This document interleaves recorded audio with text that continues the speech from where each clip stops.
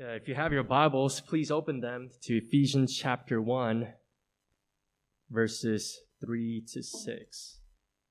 Ephesians chapter 1, verses 3 to 6. We're continuing our series on worldview. And last week we started on the acronym TULIP. We looked at the letter T last week, which stands for total depravity. That's how God describes humanity after the fall. Today we're looking at the letter U, and that stands for unconditional election. And we're going to spend 2 weeks on that. This doctrine may be the doctrine that cause people the most amount of uneasiness, the most amount of uncomfortability. It may be. It's definitely up there, and I have the privilege to preach on it. So I want to tell you from the beginning what the doctrine is. I want to tell you about some possible objections or questions people might have. And then I want us to look at Scripture. And today we're going to begin to dive into this doctrine. And it's totally fine. If you are wrestling with God's truth, it's totally fine. If this is causing you to look and examine who God is and who you are, it's okay. And if there's someone near you that is uncomfortable, love your neighbor as yourself. Help the person. But this is one of those hard doctrines. So I want to thank the people who've been praying for me and praying for our church as we dive into this. I'm going to give you a simple, kind of funny thing first that Daniel Hahn said about today. Today it's going to be about you, but the letter U. But it's not going to be primarily about you, Y-O-U. We're going to see that it's going to be all about God, and that's what's going to scare us, actually. That's not going to be about us so much. So here is the doctrine before we begin. Unconditional election is the doctrine that states that God, from eternity past, elected, chose some for salvation completely apart from any contribution they made or any condition they met. God chose himself. That's unconditional election. Conditional election, which the Bible denies, is the doctrine that states that God chose some for salvation because on the basis of some contribution they made or some condition they met. Okay, so we hear this doctrine and we say, this is not a problem. I don't see what the problem is right now. Why is this so uncomfortable for people? Unconditional election. Here's what the doctrine says, and here's some implications. God chose some for salvation completely apart from them. They did absolutely nothing in that process. God himself chose. Okay, that's good with me. What's the problem? God chose some. Does that mean that God also did not choose others? Yes. God chose some. And the implication is God also did not choose others for salvation. That's not a problem for me. Because, I'm sure God chose because they believed in him. I'm sure God chose because, he saw in the future that they're going to do more good than bad. I'm sure God chose because there was something in them that evoked him to choose them. No. There was nothing in them. No condition they met. No contribution they made. They were not chosen because of themselves. Then how did God choose? He chose by himself, by his will. This is why it's going to be uncomfortable. This is what we're going to see today as we dive into our 4 verses. So before we read God's word, let's pray and ask for his help. Father in heaven, thank you so much for your word. Thank you for its truth and its weightiness, its heaviness. Thank you that you love us enough to tell us what is true. Thank you that you love us enough to tell us that we are completely destitute without you. And Father, we recognize that even now, and we ask that you would uphold us by your Holy Spirit to even withstand the glory of your word, that we would love it, that we would praise you for it, because it is so glorious and because it reflects who you are. Thank you so much. Be with all of us, that we may just adore you, love you, and fall on our knees and worship. You are not like anyone else. We pray all these things in Jesus' name. Amen. All right, Ephesians chapter 1, verses 3 to 6. I want to remind you that this is the word of God. Hear now God's word. Blessed be the God and Father of our Lord Jesus Christ, who has blessed us in Christ with every spiritual blessing in the heavenly places, even as he chose us in him before the foundation of the world, that we should be holy and blameless before him. In love, he predestined us for adoption to himself, adoption as sons through Jesus Christ, according to the purpose of his will, to the praise of his glorious grace with which he blessed us in the beloved. The grass withers, the flower fades, but the word of God will stand forever. Unconditional election. God from eternity past chose some for salvation completely apart from any contribution they made, completely apart from any condition they met. God chose. On what basis did he choose? On himself. Nothing from them, on himself. That's the doctrine. So I want to talk about three things. I'm going to talk about the proof. I'm going to talk about the presuppositions, something that we come in presupposing. And then lastly, I'm going to talk about the purpose. But I want to talk about the proof real quick. And we're going to have to remember our grammar, our English grammar. So here we go. Paul is writing to the saints in Ephesus, the Christians in Ephesus. And this is how he starts his epistle. He begins with the gospel of Jesus Christ. This is how he starts. And in order for us to understand the gospel and unconditional election, we have to understand what he's saying. We have to understand some grammar. If you look at verse 3, it says, "Blessed be the God and Father of our Lord Jesus Christ." Our. So here's some grammar. It's going to be a lot of words. But that word our is a first person plural pronoun in its possessive form. That's a lot of words. But if this pronoun was in its subjective form, it would be we. If it's in its objective form, it'll be us. If it's in its singular subjective form, it'll be I. And if it was singular objective form, it'll be me. Okay, that's a lot. But here's the important thing. Within our verses today, verse 3 is the only time this first person plural pronoun is in its possessive form, our. Every other time this pronoun is used in our text today, it's in its objective form, us. Us.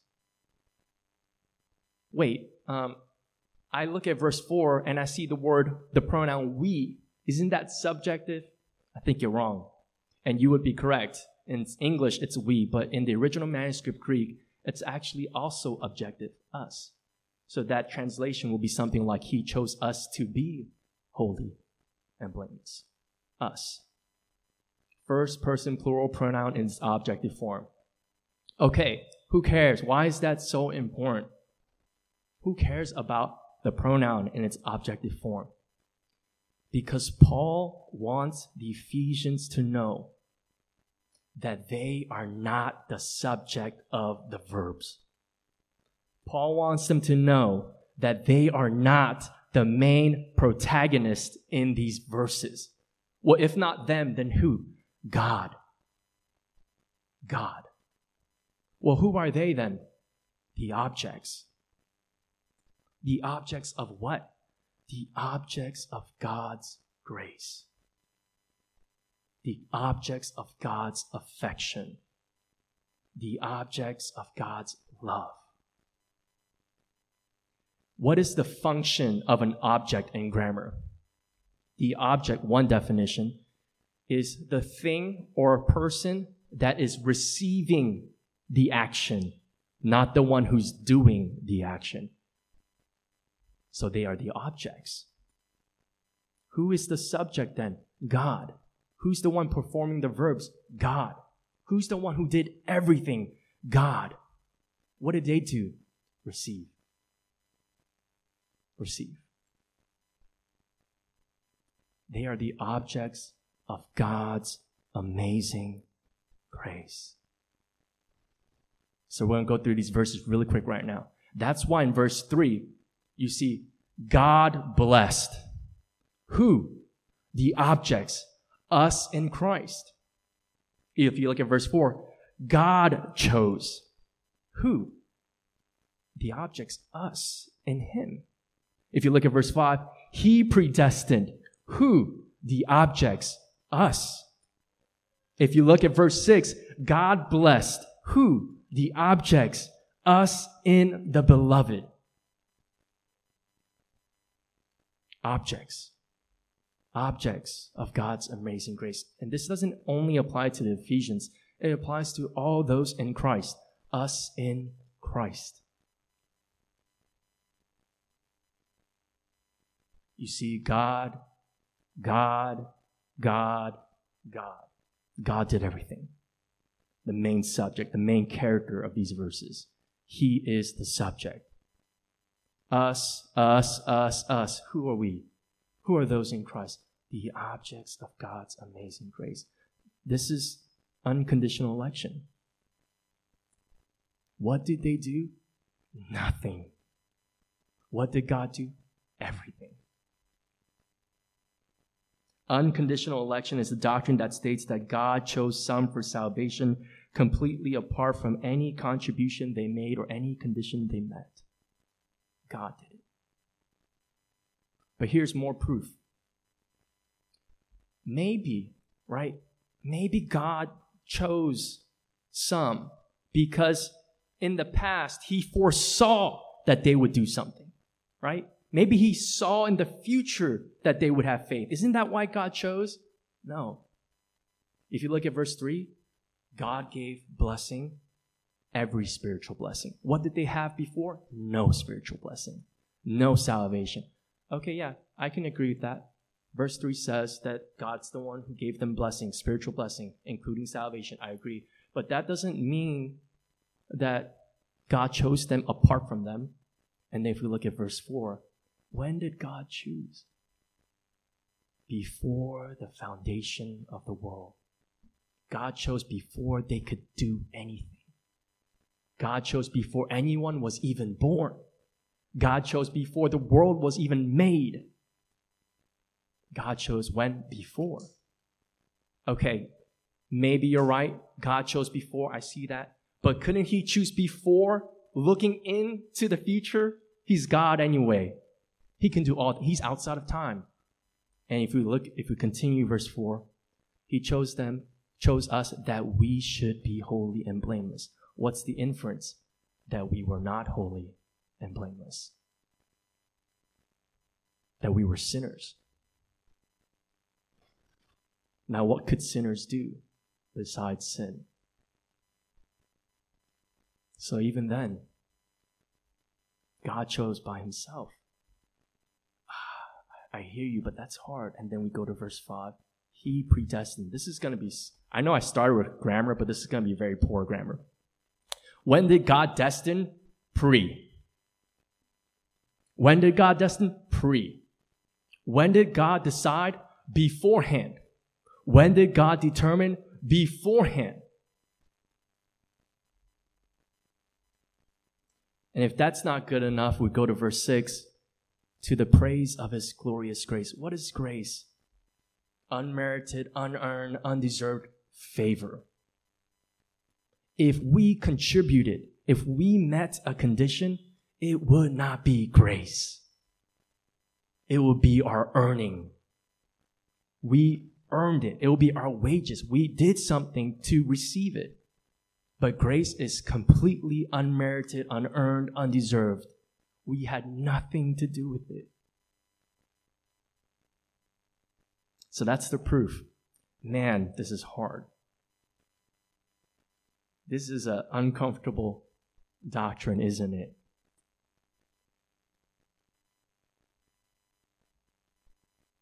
I want to go now to the presuppositions. How could Paul believe this? And it seems like he's happy about it. How could Paul believe such a doctrine and write it down? That God chose some apart from them, he just wanted to, and then he didn't choose others? How can he write that down? Well, for Paul, we're going to go through the verses again. Verse 3 said, God blessed. God's the one who blessed. Who? Us in Christ. What did they have before God blessed? No spiritual blessing whatsoever. They were spiritually bankrupt. And then we go to the next verse, in verse 4. He chose them. Why? That they should be holy and blameless. They were not holy and blameless. This is where we're starting. This is the reality. They were sinners against God. And then we go to the next verse. And he predestined us for adoption as sons. We were all orphans, spiritual orphans. So here's an illustration that might help. Imagine an orphan on the street, no home, has nothing, bankrupt, poor, hungry, starving. And then a father who's not poor but rich sees this orphan, decides to adopt him as his own child, welcome him into his own family, feed him, give him his last name. When we see stories about adoption, I don't think I've ever saw in my life people say, man, that's horrible. Why? Because when people adopt children, orphans, it's something celebratory, something praiseworthy, and we're like, dude, that's awesome. Man, praise God for you. Good stuff. And that's what God did. Okay, yes, I understand. Father adopted the child, okay? But why didn't the father save everyone? Maybe in your illustration, he's a father. Okay, maybe he was restricted, limited financial resources. That's fine. But we're talking about God here. He has no limitations. He has every resource he needs. He could have done it. Why didn't he do it? And if we work with what Paul is saying, the presuppositions, the illustration that I first gave is not the whole story. What's the presupposition? They were spiritually bankrupt. Yeah, we got that. They were orphans. Yeah, we got that. We missed one. They were unholy and full of blame.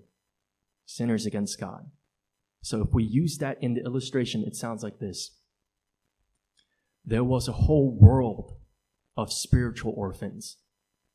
And every one of them raised their fist at the Father and hated him to their core. If they could spit on him, they would, and they did. They hate him. They did not want his help whatsoever. They wanted nothing to do with him. Sinners against God. The entire world of orphans. That's the presupposition. What does it sound like in our world?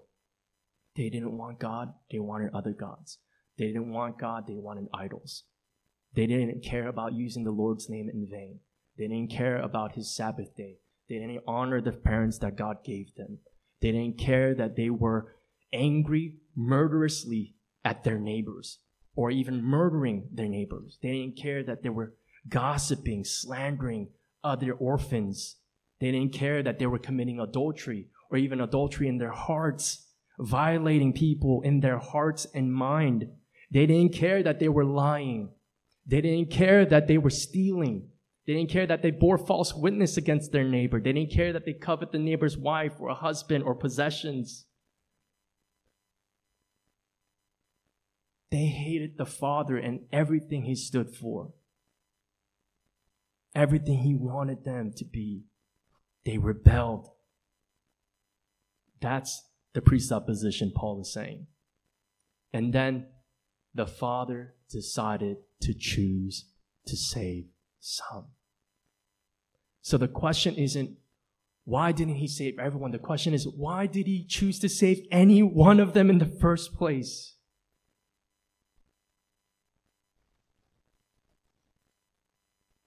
But that's not the whole story. We still didn't finish the illustration. Because remember in verse 3, God blessed. God, verse 4, God chose. Verse 5, God predestined. He did that. In spite of everyone hating him. He did that, okay. But we didn't learn about how he did that. And if you ask Paul, how did he do that? The answer is found in another grammar word, presuppositions, or prepositions. Verse 3 said, he blessed us in Christ. Verse 4 said, he chose us in him. Verse 5 says, he predestined us for adoption as sons through Jesus Christ. Verse 6 says, to the praise of his glorious grace with which he has blessed us in the beloved. If you want the whole story, that illustration is just an illustration. What's real? What's reality? God did this for mankind. At what cost? At what lengths did God do this? And you know this Bible verse. For God so loved the world that he gave his only begotten Son, that whoever believes in him shall not perish but have eternal life. At what cost? He gave his only begotten Son. At the cost of the life of his Son, he did this. If we work with the presuppositions, man, we are so destitute and evil, and God is so good. Think about how twisted we can be about this. God, why didn't you save everyone at the cost of your Son? Just give him up for us. And then you hear the Father, who are you compared to my Son? I mean, think about it. If you had a child, would any of you give up your child's life, your only child's life, for your friend? And maybe some of you would be like, maybe. I don't know yet. I don't have a child. Or some of you have children like, maybe. Now think about this. Would any of you give up your only child for your enemies? No way. Never once. And then further imagine your enemies demanding, how come you didn't save me at the cost of your Son? See how twisted it is? This was out of God's grace. He didn't need to choose anyone. Unconditional election. The doctrine that states that God from eternity past elected, chose some for salvation completely apart from any contribution they made, completely apart from any condition they met. God, why? Why would you do such a thing? And then if we look at verse 5, the second half, he says, according to the purpose of his will. If you want to know the answer to why, he willed it. If we look at another translation, it says, according to the good pleasure of his desire. He wanted to. Why did he save any? He wanted to.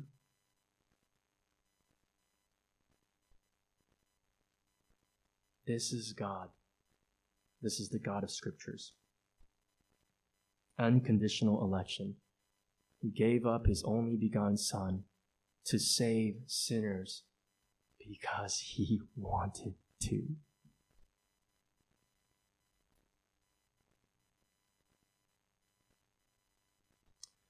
There's several things I want to talk about, but one more thing in our second point. Okay, maybe I hear you. Maybe I can see unconditional election. It's hard for me. I'm getting there, sure. But how could Paul be happy about it?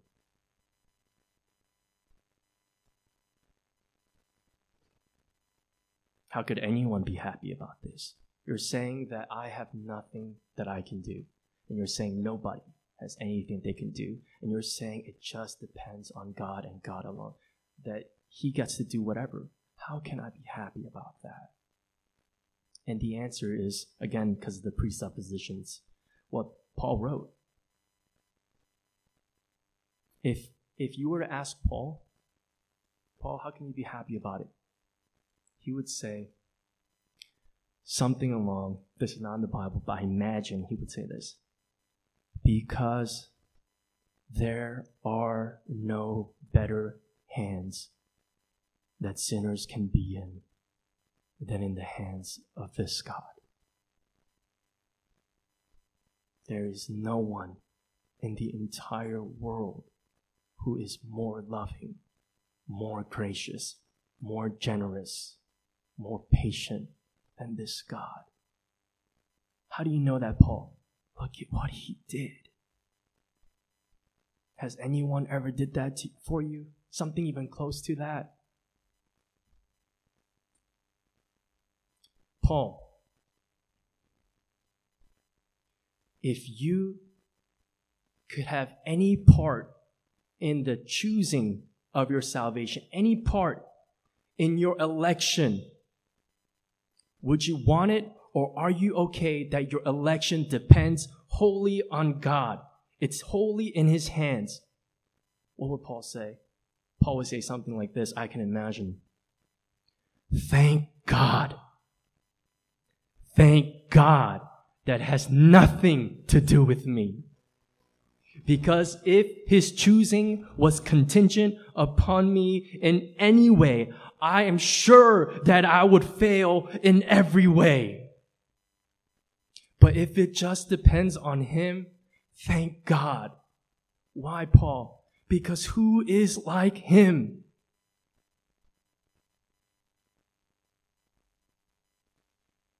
No one like him. I'd rather trust in him than myself. I'd rather trust in him than anyone else.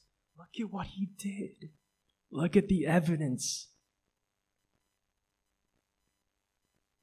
I've been thinking about why this doctrine is hard, and when I was younger, it was something very hard for me. And maybe it's hard for you, some of you. Others of you are probably embracing it. You're like, yes, God is glorious. Praise God. But I've been thinking about why is it hard?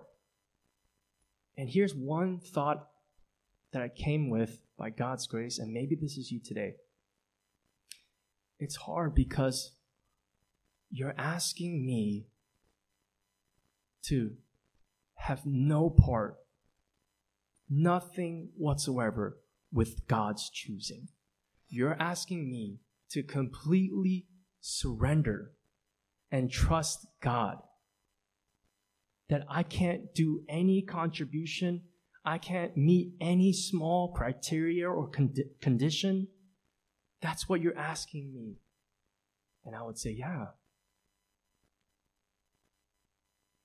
It may seem hard. It's hard because we don't trust God. We don't want to. We want to trust us. We want to control it ourselves, just even a little bit if we can. But if I were to ask you the same thing as Paul, I hope one day, even today, by God's grace, you would say, man, thank God that his choosing is not contingent upon me at all. Because I would fail in every way. Thank God it depends on him and him alone. Because there is no one like him in the world. If I could put my election into anyone's hands, I would put it into God's hands. What does God's hands look like? Well, you can imagine that the Son looks exactly like the Father. What does the Son look like? If you just look at his hands, he's the one that was outstretched and nailed for you and me. Now, whose hands can be better than that? Can be better than his? No one. Yes, of course, it's hard because we like to think that God is something kind of like us, somewhat evil, somewhat tyrannical, and man, he's gonna do something to me. But God is not like that at all. God is perfect in love.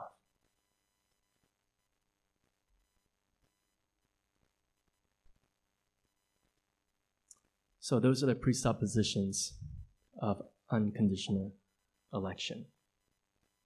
And it's a hard doctrine. If you're struggling with this, just wrestle with it. Pray with me. Pray with your brothers and sisters. Pray with Pastor John. Let's look at Scripture and think about the necessary consequences of what God's saying.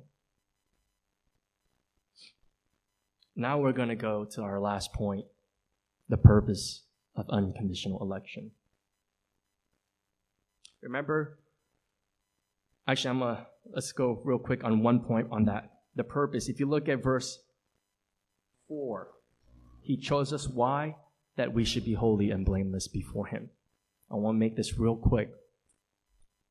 The reason why God chose Christians, one reason, is that you would be holy and blameless. That you would be sanctified. That the sin that has been killing you, you would forego and repent. And the life that you had not wanted, you would now want in Jesus Christ. So, practical application. If there is something that you know is against God's will, repent. Believe. Why? Because who is more trustworthy than God? Your sins have lied to you constantly. But look at what God has done. One purpose, that we should be holy and blameless. Is sanctification a priority in your life? That's one of the reasons for unconditional election. One of the reasons for the gospel. Not just to save you and get out, but to save you and grow you and get to work. Another point on that verse, it says, holy and blameless before him. This may be a principle of that verse, but another reason why you are saved is so that you can be with your Father forever. That you can be with God forever. So, practical application. Is that a priority in your life? Do you want to be before him? Because one day you will be. Man, it is good to be with God. All right, and our last purpose. Remember how I talked about how Paul seems happy about this? And then if we think about how he can be happy, it's because he understands that he is completely undeserving of God's amazing grace.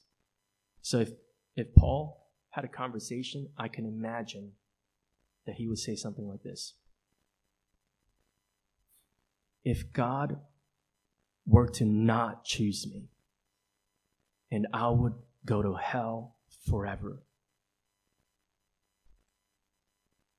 I have no complaints, because it's exactly what I deserve. 100%.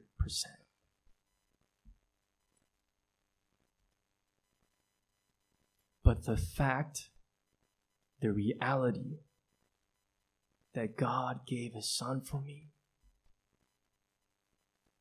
how could I not fall on my knees and worship him?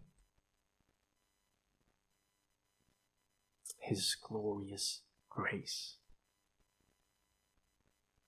See, this doctrine, it humbles you. If we know who we are apart from him, if we know what he did for us, even though he didn't need to. So what's one of the purposes?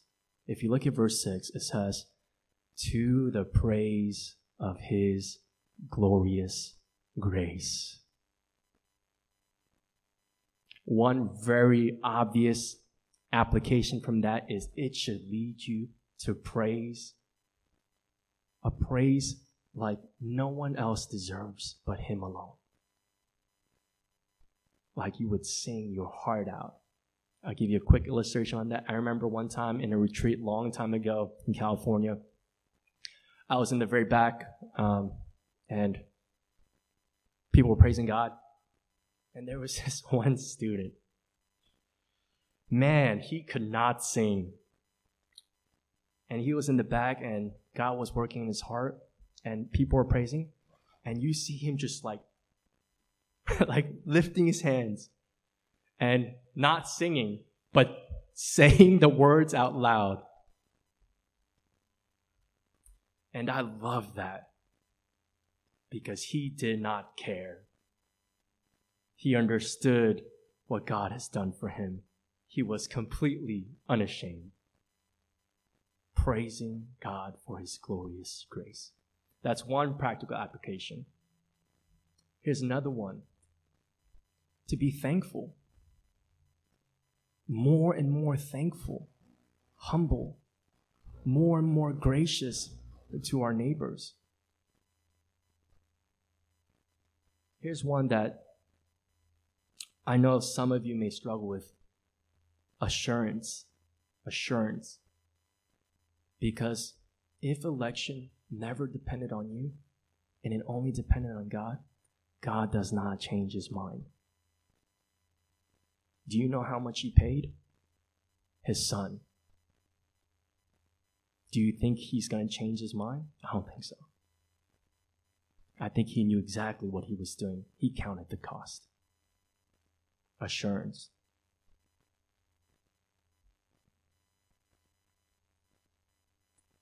And then I'm going to give some last remarks. If this is difficult, it's totally fine. Please talk to me.